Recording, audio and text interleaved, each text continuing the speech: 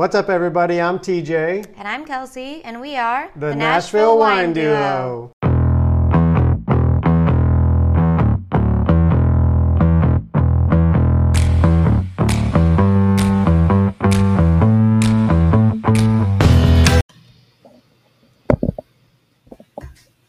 Podcast.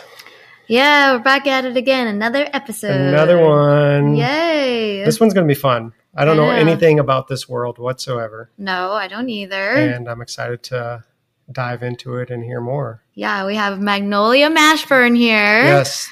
I said that name just rolls right off. The Cellar Geek. Yes. The Cellar Geek. Yes, and she manages private wine collections and cellars. Yes. Right? Yes. Sorry, what Felix. A cool job. I think Felix really likes me. Yeah. Hi, Felix. He always tries to steal the limelight when we're doing podcasts. Every single time. Every I feel like we time. could even just get a mashup of clips of him jumping up with the guest. Yeah. It's always wants every time he always does wants this. his FaceTime. Yes. Wait, It's actually, funny. let's move your earrings because he'll probably try to swat them off the. You just put them up here. I'll stick it Yeah. Felix, don't take the earrings. Well, let's dive in. Why don't you tell us about yourself? You were talking before we got on air that you're Nashville native, you're from here, Yes. which is really cool. Tell us about you and Trying to keep a straight face while Felix licks my Oh, elbow. yes. Soft little No, cat you're kisses. good. So yeah, tell us about yourself. Tell us about how you got to where you are now. So I grew up in Nashville, moved here when I was 3 or 4 from Hawaii. So I was actually born there. Okay. My mom is a twin. So her identical twin sister was in Nashville. They were all born in Alabama, but my aunt moved to Nashville to get away from Bama and start anew as a hairdresser. And so when we left Hawaii, me and my mom went to live with my aunt. So then I was raised by twins, my mom and my aunt. And then, grew up all in Nashville, all the smaller town that it is now. Back then, it was a lot different. I mean, Broad Street was a lot different. We used to just tool around as kids on Broad Street, drive around on the weekends, and couldn't almost pay me money to go down Broad Street now. Wow. I don't want any of the traffic with Broad Street. As a local, give me something farther away from downtown. Yeah. That's where tourists go now. Yep. That just wasn't the case, back in the 80s and 90s. Wow. I was in the restaurant industry for a really long time, and I got out of it, and I thought, I'm getting older. I don't want to do the restaurant business anymore. It's really hard on my body to be standing up for, you get doubles and stuff. People don't understand that if they haven't been in the restaurant industry before. It can be really harsh on your body. You're standing a lot. You're lifting. You get home, your feet hurt. I was kind of over it. So I met some people I'd met through the restaurant I worked at to think maybe they'll hire me for their companies. They owned companies. I'm I could have a desk job. That sounds fine. Give my feet a rest. And one person that I met said that they didn't have anything open, but they did just finish building out a private cellar in their house. And they knew that I was a somm and that I worked with wine and I did a lot of things with wine. So they were would you be interested in that? And I was yeah, sure, I'll do it. So I did. I went and I set her cellar up. It was completely emptied, built, and everything, obviously the wines were in boxes. And I set up the cellar and organization and everything. And it just kind of started from there. Everybody started getting my name. Magnolia does this. And now, 8, 9 years later, I'm 100% recommendation. Somebody gets my name or email or something from somebody else. And then I get a phone call. So-and-so told me to call you. And so I don't know. It's just organically grown this way. I wasn't expecting it. It wasn't something I was seeking out. It just kind of happened. Yeah. I definitely have a wine background before I got to that point of just hey, let me set up your cellar. Right. I took the somm exam. I worked in restaurants. I worked the last restaurant I worked at was at 360 Bistro in Belmead. Mm-hmm. So I started as a server. I was there for a while, and then I ended as the general manager with Nick, and we're still in great communication. Nick and his wife, Ashley, they're fantastic people that own it, and they also own Party Foul. Okay. As well. Yeah. So main people don't know 360 Bistro, but then I say Party Foul, they're I know Party Foul with the chicken. Yes. They have that as well. So, that was the last place I worked at.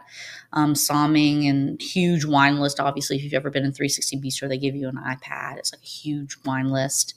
And before that, I worked at a winery in Australia. I worked at Torbreck Winery. So I lived in Barossa Valley for like 4 months. Wow, I bet that was cool. It was cool. Yeah. All wine that I learned about, self-studied. Yeah. You know, it was back when I worked at restaurants, and I thought, how am I going to make more money to pay rent? Yep. So I learned that if your ticket price is higher, you make more tips. Mhm. Yep. You know, this is, you know, in my 20s figuring this out. And I go, okay, well, alcohol helps ticket sales go higher. So I need to learn about alcohol. So I went and I bought books and I read and I studied.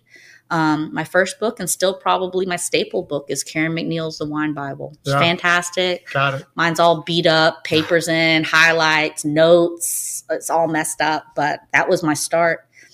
And, you know, at the time that I fell in love with wine was when I barely had money to like pay my rent. You know, I'm like working all the time, just trying to pay it, as you do when you're younger. You're just trying to get by. And I couldn't afford vacations or to go anywhere. So my vacation was the Wine Bible. I read it from front to back. So I read it and it was like, I felt like I was traveling to those places. Mm. You know, I'm reading about Germany and how they have this cottage with smoke coming out the chimney, and they're making a gamey stew, and they're eating that with Riesling.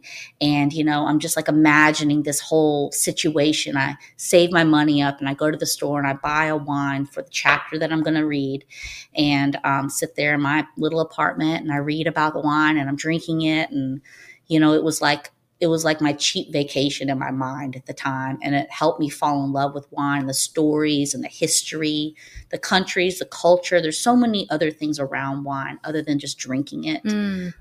There's so many awesome wine stories of history and scandals. Like, people are into Kardashian scandals nowadays. There was like Veuve Clicquot scandals back in Champagne, France. It's like, you know, it was a different day and age scandal, but things that I found interesting with wine and piqued my interest, made me want to read more, study more. Then I need to figure out what it tasted like, and I need to ask people questions. I couldn't ask the books. So then I started doing tastings in Nashville where winemakers would do them. A lot of them were F. Scott's back in the day when F. Scott's was around in Green Hills. Mm-hmm.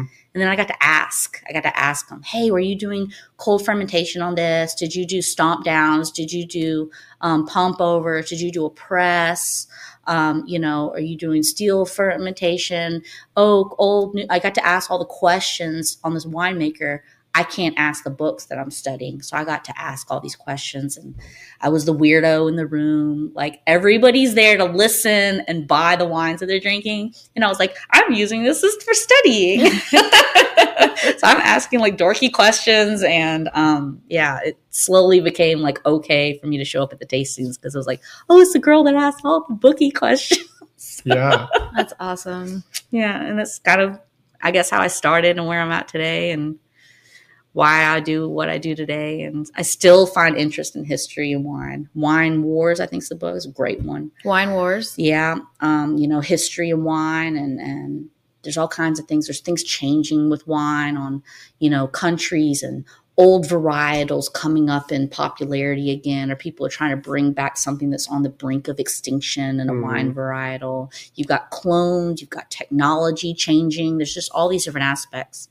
I tell anybody, if you meet somebody that says they know 100% about wine, tomorrow they're wrong. Mm-hmm. Like, it changes all the time. Yeah. New things are discovered, ancient cellars, or, you know, something in Roman times, an urn, or things in the future. Things are always changing. You've got smoke now. That's a new change. California, how are they combating, you know, forest fires and, you know, smoke taint and the technology on that? There's things always changing. And I think that's one of the reasons I fell in love with wine. It's something I could never know 100% about.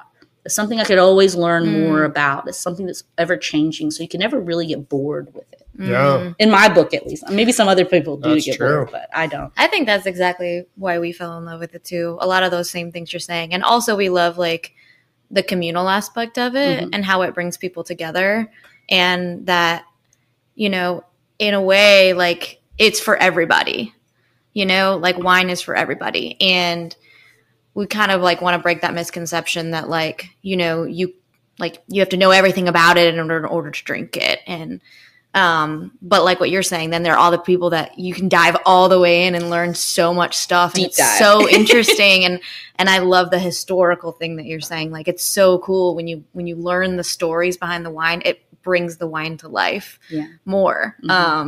So I agree totally with everything that you said. Like, you got cool like family trees too with wine. Mhm. You know, Oh, you yeah. go into old world and a Bordeaux house. You go back to like the Baron that he was like a mayor and then he got a title and then he bought this land. And yeah. it's like, you know, you're looking at, to me, your imagination be looking at like an old movie. Yeah. You know, you're Yeah. looking at the history of somebody being appointed a title back then, like in castle times. Wow. Like you're just like, oh my gosh, it goes back. Or you think about wines in monk times. Mhm. I mean, you just like, you can imagine it. And then you go, how do we get from there to here? Mhm. You know, it's really crazy to think about. It's, I don't know. Nobody probably would watch that movie, but it's in my mind, it's a pretty good movie.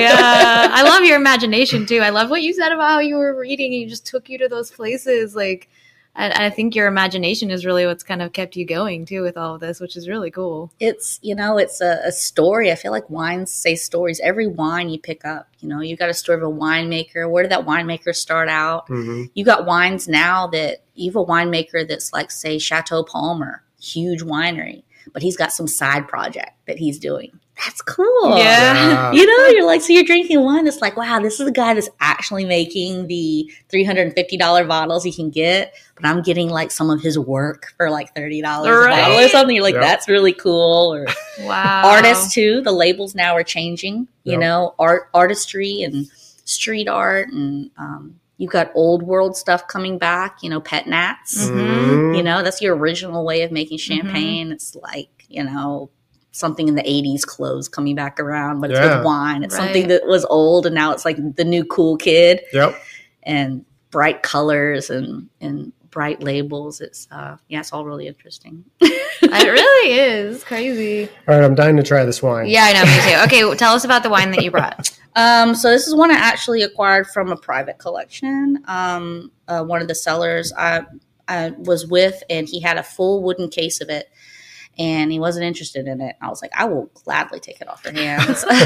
2009, I'll take it. I'll gamble with it. And it's a lesser known, obviously, Bordeaux. So you could probably originally have gotten this for around $20, $25. I think it solidly drinks like a $50 bottle right now. It's perfect to drink. 09s were fantastic vintage in Bordeaux. So were 2010s and 05s and lots of other vintages. But 09 is one of them. And I have it a little bit cooler temperature in the glass, so it's drinking very smoothly. I would categorize this even as like a porch pounder. Like you could be by the pool and just pound this and it'll be gone before you know it. It's not drinking like a high alcohol. It's very smooth. Yeah, even the smell, it's like you get that fruit, but it's like it's not like overpowering in your palate. Yeah, it smells really good.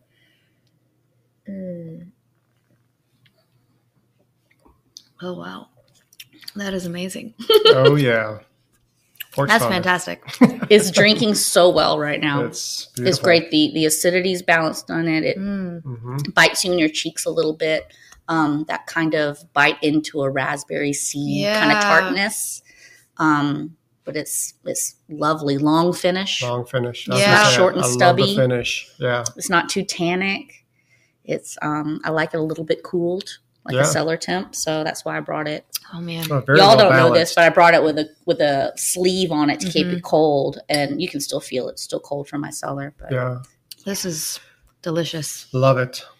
Okay, so here are all the questions. They're going to start coming at you. yeah, hit me up. Because I have so many. All right, so somebody comes to you and they're like, I want you to manage my cellar. I want you to put it together. Mhm.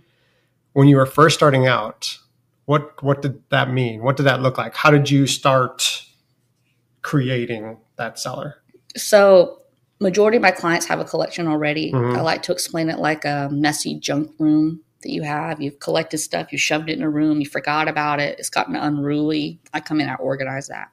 So they just decide at this point in their life, I want to organize this. I want to either build a cellar or create a space for all this. chaos. Different ones. Sometimes you don't have a cellar. I can advise on do's and don'ts for building a cellar and advise for someone to come in and build it. Some people that I trust on their work, give advice on that. But most of the times the cellar, some kind of situation is present already. A cellar, racks, whatever. And I come in and I adjust. Okay, well, these racks were never attached to the studs in the wall. Like, this is a huge issue. You could have your whole racks fall down, things like that. Or, you need to have something to clean the air in here. It's a little bit moldy and dusty. I can give recommendations on how to maintain the collection that you have. I'll go in and clean the bottles, reorganize them, set up a system. Also, majority of the time, my cellars don't have a current evaluation, and that's definitely important in my eyes because you want insurance coverage. Yeah. So, and a lot of my cellars, they don't even think about it. They started out as something like you're collecting baseball cards, or it's cool and it's something to drink, and they don't think in the terms of it's an investment. They've been buying this stuff for years, and they don't stop to think it's upped in value. It's not going to depreciate. It's probably going to. I say all the time, if you buy wine properly, it's more stable than the stock market. It's an investment, yeah, for sure. It is an investment, absolutely. It will go up. The curve is going up if you buy properly, which is the high-end wines. You're buying high to make high. It is what it is. It's hard to find the gems. It's hard to get the $20 bottle that in 10 years is going to be $3,000. That's a tough ask. Yeah. Usually you're buying high to make high. Like how high? You're going to be going for at least 100 a bottle. Okay. Yeah, you can find some that are stepping into it at 100, and then you may be able to hit the gold and it be around 300, 350 in 5-10 years. So, you can buy with that, but you're never going to end up really hitting a $20 or $30 bottle and that be worth $300 in 5 years. Right. You're never really going to get that curve. But you may get something that's a new winery that's starting up and you see the potential in it. That's what I was going to say. And they're starting out $100 bottles, and then you hit a Robert Parker 100 on there 2 years later. Then they have a foundation, and then you're looking at 7 years later, they're throwing 350 on the bottles. So you can have that. And also, if you get in early on that, it's like a lot of things getting in early. You have the originals. So then those even go up more because they're like, whoa, that's the winery's first release. Yeah. Or you get things that are different. There's Lawal wine right now that is super expensive because Madame Lawal passed away. So any wines that she personally put her hand on, you're never going to be getting new stuff. It's only the old stuff. It's only what's happened. 2004 is very collectible because that's the year that she declassified her wines. So there's little things like that, almost like insider tips, like stock market, that can help you buy properly to be able to get a good investment and return on it. But usually if you get you can get a good solid investment if you go into futures, Bordeaux futures, if anybody's aware of what those are. I like to say you're buying the wine while it's still grapes on the vine. Right. And you're betting on the fact that you're looking at the weather forecast that year. You're betting on there wasn't a late frost. You're hedging your bets on the facts of the weather that year to be is this a good year to invest in? The grapes are still on the vines. You don't know what rating it's going to be. You don't know what the wine's going to taste like. You don't know if there's going to be a forest fire. You don't know. You're betting. You're trying to see at what level can I invest in this future while it's still grapes on the vine. Close enough on going, okay, I think I've seen the whole weather situation this year. I think I'm good. And then I'll invest. And then you're buying the wines in early before their wines. So the winery gets the income to be able to keep their doors open, first of all. So that's a plus for them to get the money before the wines are even made. And then you're getting it cheaper than when it's going to be with a bottle because you're getting it before Parker throws 100 on there. You're getting it because that's a big give. A lot of people say, well, I don't like to rely on ratings and everything for buying. I'm not saying to do that at all, but you can't ignore the fact that it does affect the price. Totally. It does. Parker, he has a big name to carry, and if Parker drops 100 on it, it's going to go up in value. The winery is going to charge more for it. It got a 99 or 100, they're going to charge more for it. It's just what it is. So if you can buy the wines before the rating hits, you're probably going to get a discount because it's before they jack the price up because they got 100 on it. Right. Yeah, but it's all things. It's like the stock market. You got to watch it all the time. It's a gamble. Yeah, it's a gamble. You got to watch it. Watch the weather. Watch who's moving, who's selling, who's bought out of wine. There's a lot of moving parts with it to be able to make a good investment with it. So is there a network of people that you like talk to, or like how do you like wine news? I just didn't know if like, because obviously all of your knowledge over the years is how you know about a lot of this stuff. But you just stay up on wine news. Like, are there like websites or like, I don't know. I guess there probably is. Mine's like, I guess, more of an ear to the ground approach. Yeah. Okay. I get emails, obviously. I get a Karen McNeil email. You get the chatter online.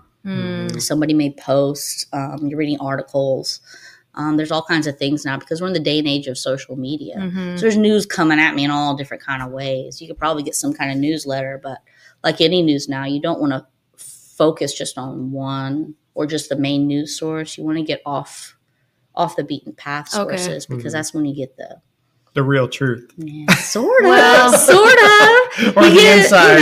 And also it's like you're living in this world. So that's how, you're learning about all this all the time. And it's not, wine news isn't stuff that hits on like, NBC on TV. Like that stuff doesn't hit. Yeah. Right. So, in order for you to know maybe there's a late frost in Burgundy, right, you're going to keep an eye on wineries out there. And all of a sudden when they start posting pictures of little fires in their vineyards, you know that there's frost and they are stressing out because the winemakers and everybody associated with wineries out there just trying to keep the berries warm so they don't freeze. Please don't freeze, guys. Right. And it's a beautiful sight. You have a giant vineyard and little fires all throughout the vineyard, the wines.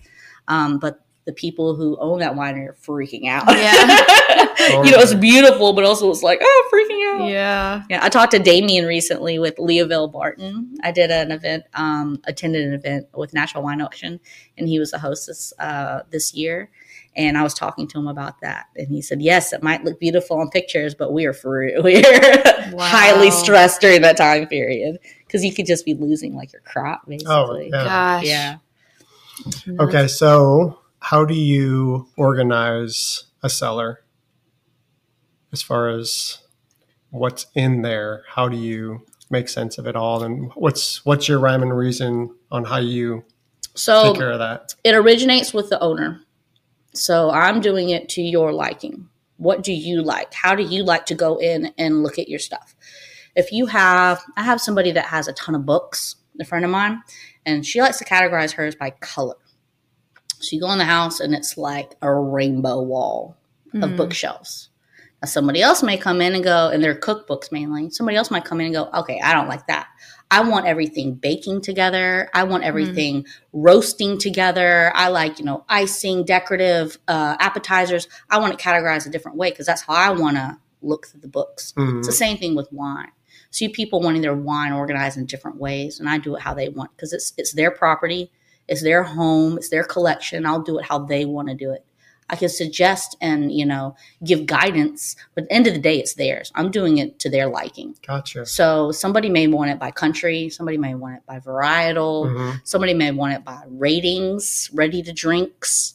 You want everything ready to drink now in one section. I have a cellar that's like that. His entire cellar is done by ready to drinks. So anything that's not ready for like 10 years, they're in boxes in the back. Like he's not even touching those. I have other ones that do it by semi-region and varietal. So like all your champagnes together, all your whites are together, but they're split up. Your Rieslings are together, your California and non-European Chardonnays are together, your white Burgundies are together. They're paired in that aspect. Reds, the same way. You have all your Bordeaux together, your Burgundies together. Those are like, cousins. So that's France stayed together, sorted that way. But they do it in all kinds of different ways. But it's how the owner wants to. So you're listening to the customer, basically. How do you organize yours? How to organize mine? Yeah, mine's a save section. There's anybody who comes over and I don't mind opening it section. I have I have 2 wine fridges. Yep. So there's drawers. So one of my drawers I just looked at before I grabbed this is I went to an Australian wine tasting shelf is what's on there. I have some sparkling that I bought from there, some tawnies from Seppelsfield, which I love because I used to visit Seppelsfield all the time when I lived there. So all that stuff is from that tasting. So they're not split up. They're all like, I know I bought those at that tasting and I love these. So mine's all kind of hodgepodge together. Do you have a do not touch section? Do not touch these. I think I know the one. I have a 1955. It's Mouton Rothschild, a half bottle, and it still has a stamp on it from the voyage it was on. Oh my god! From a ship. So that's a don't touch. That's just wild. In there. I imagine it like the Titanic. That it was like this bottle that was on the Titanic, and I got it like in an auction, and so I don't touch that one. But it's not in a special place. It's just like. It's in a regular spot, so I can look at it and then just go, I'm not drinking that yet. So would you ever one day drink it, or you're just like... I think so. I'll open it up one day. I try to live by the way my mom used to say in the house. Like, nothing is ever like a no touch, don't open. Like, you buy to use. Okay. You don't buy to museum. So I don't want to say nothing in my cellar I wouldn't open up, because I would. It's just some things maybe I would write circumstance. Yeah. Yeah. So, I'd always be worried that like somebody comes to, watch your house and you leave for the weekend and they're like, oh, this looks like a great bottle to drink. And then you come home and it's like, what? No. Yeah. No. We have somebody who stays in our house and watches our pup when we're out of town. Yeah. But she drinks like non-alcoholic. Oh, okay. Yeah, you're not worried about it. She's like sweet tea only, so I'm not going to risk it all. Oh, man. So the question I had was, does your husband like wine as much as you do? Mm-hmm. And what does he think about all this? Like the world of it? Is he as nerdy into it as you are, or no and no? Okay, he's not into wine. He's not even a big drinker, really. Okay. When we first met, definitely more of a Scotch, dark beer kind of guy. When we first met, because we've been together since 11 years now. Okay. I remember we were dating. I go to his house. He had this little countertop wine rack, holds like 6 bottles. And it was like barefoots were in there. Like the blush barefoot. So I was like, oh, sweetheart, we got to work on this. Like, this is not maybe for your average lady, but I'm not average. This is not working for me. You're going to have to do something about this. This can go in like a punch maybe. But this is going to change. Fast forward to 11 years later, we had tons of wine in the house and racks, and did a renovation and 2 big wine refrigerators, and way different from 11 years ago, a little 6-bottle rack on the kitchen counter. He doesn't drink a lot now. Like, he probably drank more, some years ago. If he does drink, it's like give him a really dark stout beer, a Guinness, a barrel-aged beer he may have with a meal. Or a Scotch, Johnny Walker Black is like, if he goes out to a meal, like a steakhouse or something, order like 1. Not a big drinker. If he does drink wine, he only likes the sticky ickies. So that's what I call them, the like sticky sweet ickies. Yeah. Yep. So sticky ickies. So sticky icky isn't just a Riesling. You're going to be looking at the Spatlese, Biernaschlese, Trockenbiernaschlese, Eiswein, like stickies. Get up there. Yeah. Sauternes, that would be a sticky for me. Yeah. Ports, not a sticky, but he loves ports because we both smoke cigars. Yes. Okay, yeah. That's how we met. Yeah. So port obviously goes fantastic with a cigar. So he loves that. Actually, I gifted him a birth year port for one of his birthdays. He's like freaked out about. That is so cool. I love that. We traveled somewhere for his birthday that year. I was like, how am I going to give him this birthday gift? And so I packed it so I could give it to him while we were on vacation. And then like he wasn't going to open on the vacation. So I repacked it and flew it back. It's such a weird like logistics for a gift, but we still have it. He's waiting for like a big milestone birthday to open it up. But he likes the sticky icky. So I told him, I said, if you like the stickies, you're only going to get good stickies. Like, yes, you're now with me, you're only going to get the good stickies. So I definitely have a Riesling sticky section that's his. Yeah. That is, if we open something up and he'll taste it and be like, oh my goodness, he'll smack his lips. He's like, oh, this is good. Oh, it's like candy in a glass. He loves it. Wow. I'll come back from events before with like partial bottles, maybe wasn't finished off on something I did. And I'm going to say this and you're going to be like rolling your eyes. But like I brought back a bottle of Yquem. Like it was like a 1985 Chateau Yquem. is quite pricey. Yeah. And I was like, hey, I have some Kim for you. He doesn't know. He's like, oh, okay, what is it? Is this something I would like? I'm like, you would like this. So then I pour it, and he was like, wow, this is good stuff. And he tastes it, and then he just sips on it. He's like, he'll smack his lips. I go, how much does this set me back? And I'll tell him, he go, it's, yeah, okay, take the glass back. I'm guilty for taking the glass back. It's too much. Oh my gosh. So how does that affect you enjoying wine with him not drinking wine? Are you having a Corvin, or are you? I do have a Corvin at home. I have a great decanter that helps store wines that he got it for me. It's like air filled, and then it has a rubber lip, and it drops in. It's a cylinder decanter, so it seals it. So I can cap that and put in the fridge, so I can keep a red wine up to like a week. What? Solid. Okay, we need to know about that. this. Nice. Yeah, I'll send you a picture on your home. Yeah. We got it really off Amazon don't or something. need this though, because we finished our bottle.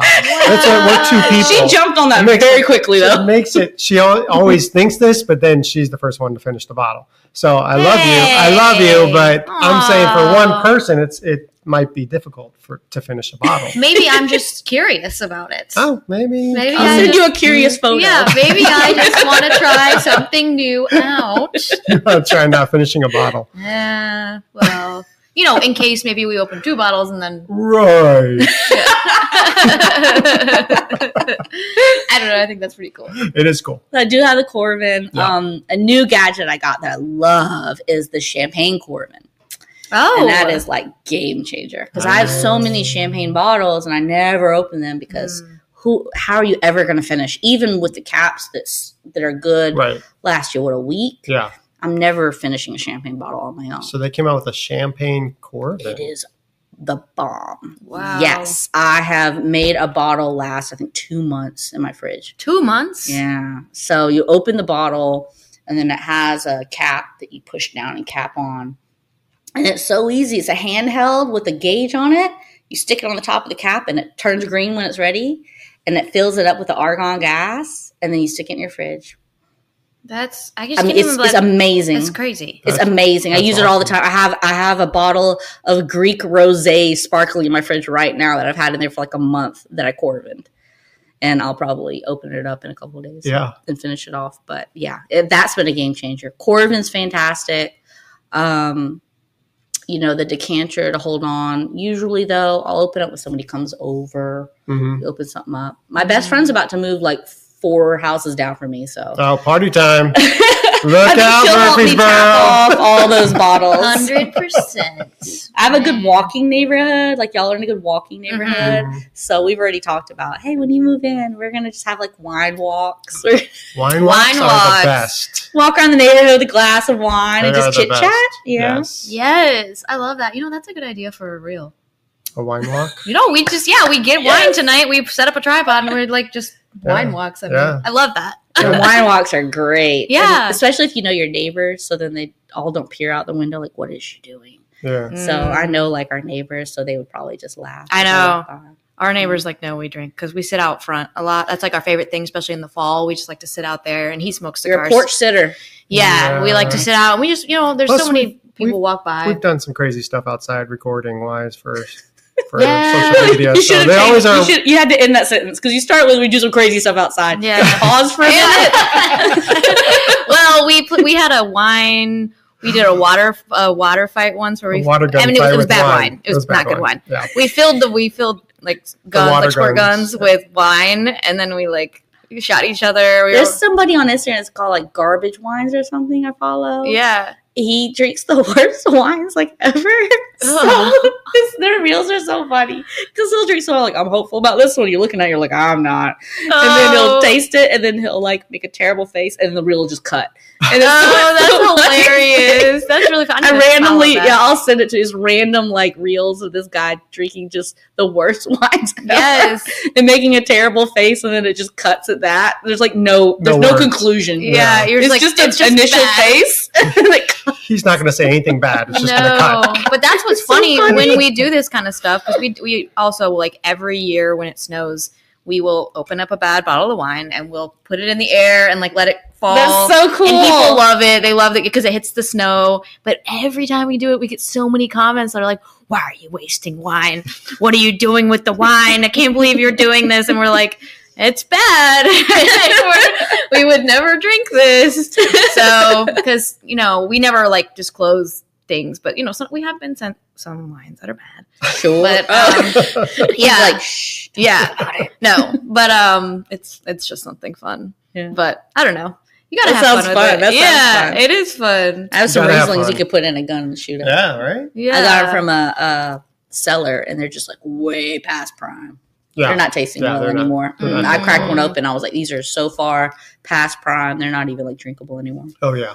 I was gonna say, how do you kind of know when you should open it? Like, when you know, like this one, you were like, you just know the year was really good, and that's why you're like, yes. Okay. So, experience. So right now, like 05s, 09s, and 10s are drinking great. They're in their drinking window. So you just kind of know that the vintage that it's in the drinking window. You taste them. I know that sounds like a terrible thing to say. Like, who's just tasting vintage wines, just going all the time, knowing, okay, it's time to drink now. I'm tasting it. That's probably rare for people to be doing that. yeah, But I hear that. I hear from my sellers and my clients and whatnot. Man, I had an 05 the other night. Singing in the glass, definitely peaking right now. You know, you're hearing those feedbacks. You have reviews that give you a drinking window. So that's a good tell sign. Anybody could do. Google it. You know, you Google wine searcher and put in your bottle and it has a drinking window. Mm-hmm. Robert Parker, Wine Advocate, they give you a drinking window. And take that with a grain of salt. You know, you look at a Bordeaux, that's a big boy. It's going to have a big drinking window. It's going to be like 2030 to 2075. oh wow, You know, you're like, you look at that window, you're like, okay, who's going to be alive in 2075 to be drinking this? Right. But with that window, you can go, if I hit the top of it, I'm putting my toe in the window, still going to be drinking very young. So you want like maybe a little 5 years into that window. So you start giving the range on when to maybe tap into it. And it's also personal preference. Mm-hmm. It's also personal preference. Some people like to drink wines young. Mm-hmm. right? Some people like the high tannin, the sharpness. Some people don't like drinking old. Right. Some people drink an aged wine and they go, that's just not for me. I Yeah. don't like an aged wine. So it is a bit of a throw in the personal preference in there as well. And some wines don't age. But then they can go too far, is what you're saying, Absolutely. They can be over the hill. and then they're not good. They're flat. They're flat. They're sad in the glass. They don't. Like in this wine, you get the berry flavors are bright and it hits you. You dull those out to more of a stewed, they're just sad pudding in the glass. You're just like, oh, it's seen better days. It's seen better days. You know, it's like it's got a walker on the side of the road right now. Like it's like It's limping after its along. prime, yeah. You know, it's past its prime. You've Yeah. got bottles that are sleepers as well. You drink a bottle of wine, you go, ooh, this is sleeping right now. That's rare for people to come across that. But it's when a wine tastes like everything's muted in it. All the flavor profiles are muted. It's just like, is there any wine in this glass? It's so muted. Can't tell. Yeah. You can't tell. It's not over the hill. And you know that because you look at all the facts. You look at the vintage, you look at the winery, you go, there's no way it's over the hill. Mm-hmm. It's right in the middle of this drinking window. But it's what's called sleeping. And it's just muted down. And then you just know, wait about a year or two, and then it's going to be like busting out the gate awesome when it comes out of that sleeping phase. And it's going to be just like beaming in the middle of the tasting window.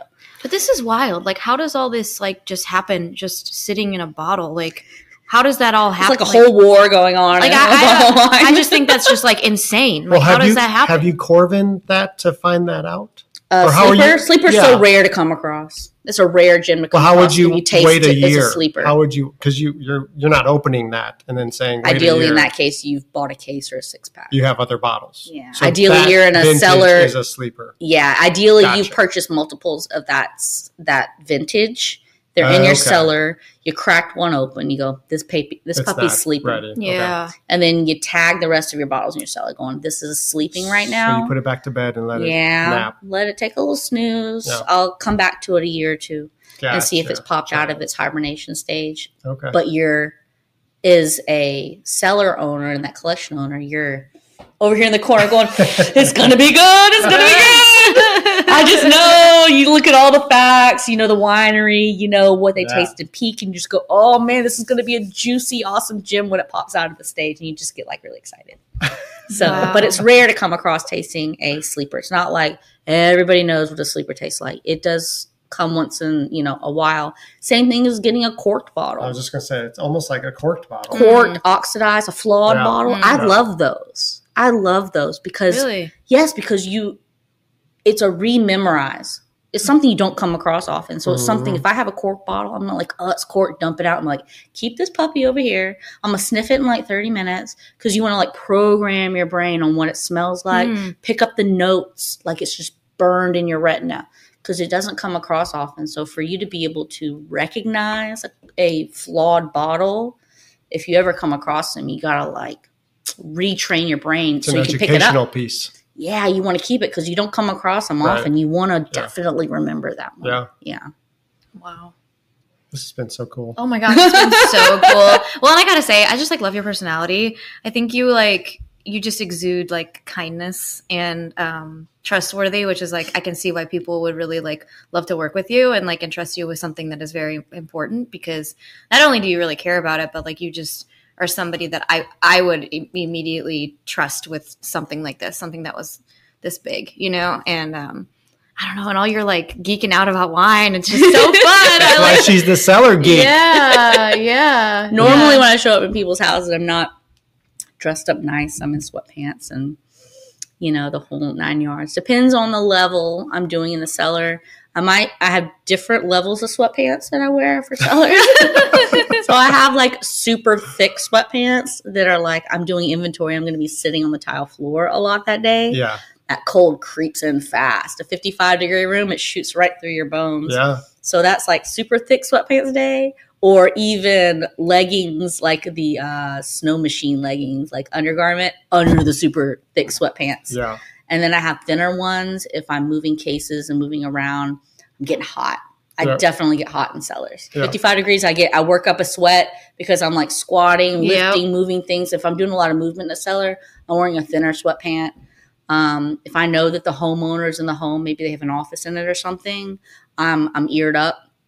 So I have my headphones on, my Bose headphones like these that cuff and noise cancellation. Not to say anybody checks on me, but I don't listen to home conversations. That's another thing. You're in somebody's home. So I'm not listening to anything that's going on in your home. I have headphones on. I'm bundled up. I'm center focused on the cellar. I'm not paying attention to any calls you're making upstairs or, you know, next door to me or anything like that. I'm not talking to you. I've been scared a lot in cellars because of that. I've been in there with headphones jamming, just like doing whines. And then I don't hear the door open behind me, you know, and the homeowner's there and they come up. I have one that scares me a lot. And he always does it. It's like, I'm not trying to. He'll like reach out and tap. And then I'll go, ah! He's like, I swear, I'm not trying to scare you. And I'll go, just click the lights on and off. And I'll know somebody's in the room. But oh my God. I'm so like zoned out. And I have some sellers that like my music choices. So I've definitely had sellers before that's like, bring your Bluetooth speaker and crank it up in the morning. And like 70s, you know, music. Like, let's jam out, you know, or something. And they love it. So they'll like be like jamming out too. And there's, you know, you're in somebody's home, their private property. There's different levels of how you deal with people. Some people want to be more private. You need to be very quiet. They're doing business in there. A lot of times I'm in homes alone. Nobody's there. Right. I have the key, the code. I go in when they're out of town or something. Nobody's there. I have a lot of animals in homes. A lot of dogs that love me. I go in their homes. They like, oh my God, she's here. She's here. They get really excited. I make sure and always bring a bag of doggy bones with me whenever I go to any house, even a new house. I don't know if they have an animal. I had one that I went to a house and I didn't know they had a dog, and it was like barked a lot.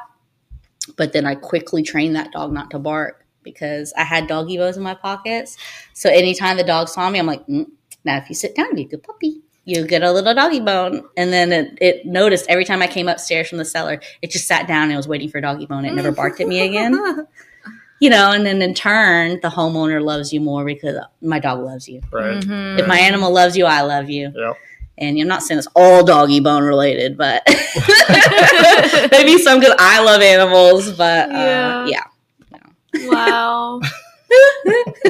All right, so tell people where they can find you on social media. The Cellar Geek on Instagram. I have Cellar Geek on Facebook as well, and a webpage. Instagram's probably the go-to. You do stories and stuff, and it's linked on my Facebook. Yeah. There's a lot of lives that I've done on there and interviews with other people. I think probably the biggest one's probably with the Millennial Psalm. She seems to have like a ton of followers. Yeah. Isis was really cool to talk to, and some others that I've done on there. So they're listed on there, so you can hear all these answers to the questions all over again, and different questions and answers. And if anybody has any questions about wine, I always say open door, ask me, whatever. I think one of my common ones are, what wines can I get at Aldi's? What's a $10 and under? How do I get those? And I always give tips on things to be able to look at the label to be able to get a good purchase. You don't have to buy. I understand what I do is obviously high end. I mean, in the upper echelon as far as wine collectors go and buyers, but don't feel like that's it. That's not the average. The average buyer and drinker is you, the people listening, the mom staying at home that just wants like a quiet moment while her kid's down on a nap, and they just want to like pound something in the dark in a corner with some Cheez-Its. Like, they just want to like get it done. Like that's your average purchaser of wine. People don't get that. They think, they look at the wine world and they think there's only this wine tastings and caviar and extravagant and cellars, and that's not the average. The majority wine purchases are the people who are by the pool drinking, enjoying with friends, mother, somebody who's had a hard day at work and coming home for a glass of wine. And also, the working class people are looking for, quite frankly, typically $20 and under bottle. Usually now in today's economy, let's look at $10 and under. They're looking like a solid $8 bottle, $8.99 they'll grab all day long. And I try to let people know that there's plenty of great wines in that range that aren't the ones you're grabbing. People tend to drink the same thing and grab the same thing. They get intimidated. They go in the store. They go, there's so many options. And I don't want to question, like ask somebody because maybe I'm not doing a good question. And there's so many cool things to get that are lower priced. You got to get out of your comfort zone. Go to like the Greek section or the alternate country section, because a lot of times people don't realize they can get great value wines that are cheaper because they're less of an exported wine or they don't have the spotlight on them. And it's not saying that winemaker's not still making great juice. It's just lower value. You got South African wines that are like really high priced. Then, Africa did this thing and they like started murdering people and having wars. And so they stopped exporting the South African wines for a while. The South African people still kept making great wines. Once their port opened back up, the craze was over with. They still had to sell their wines. So now they had these amazingly made wines and they had to sell them cheaper because they had a high surplus.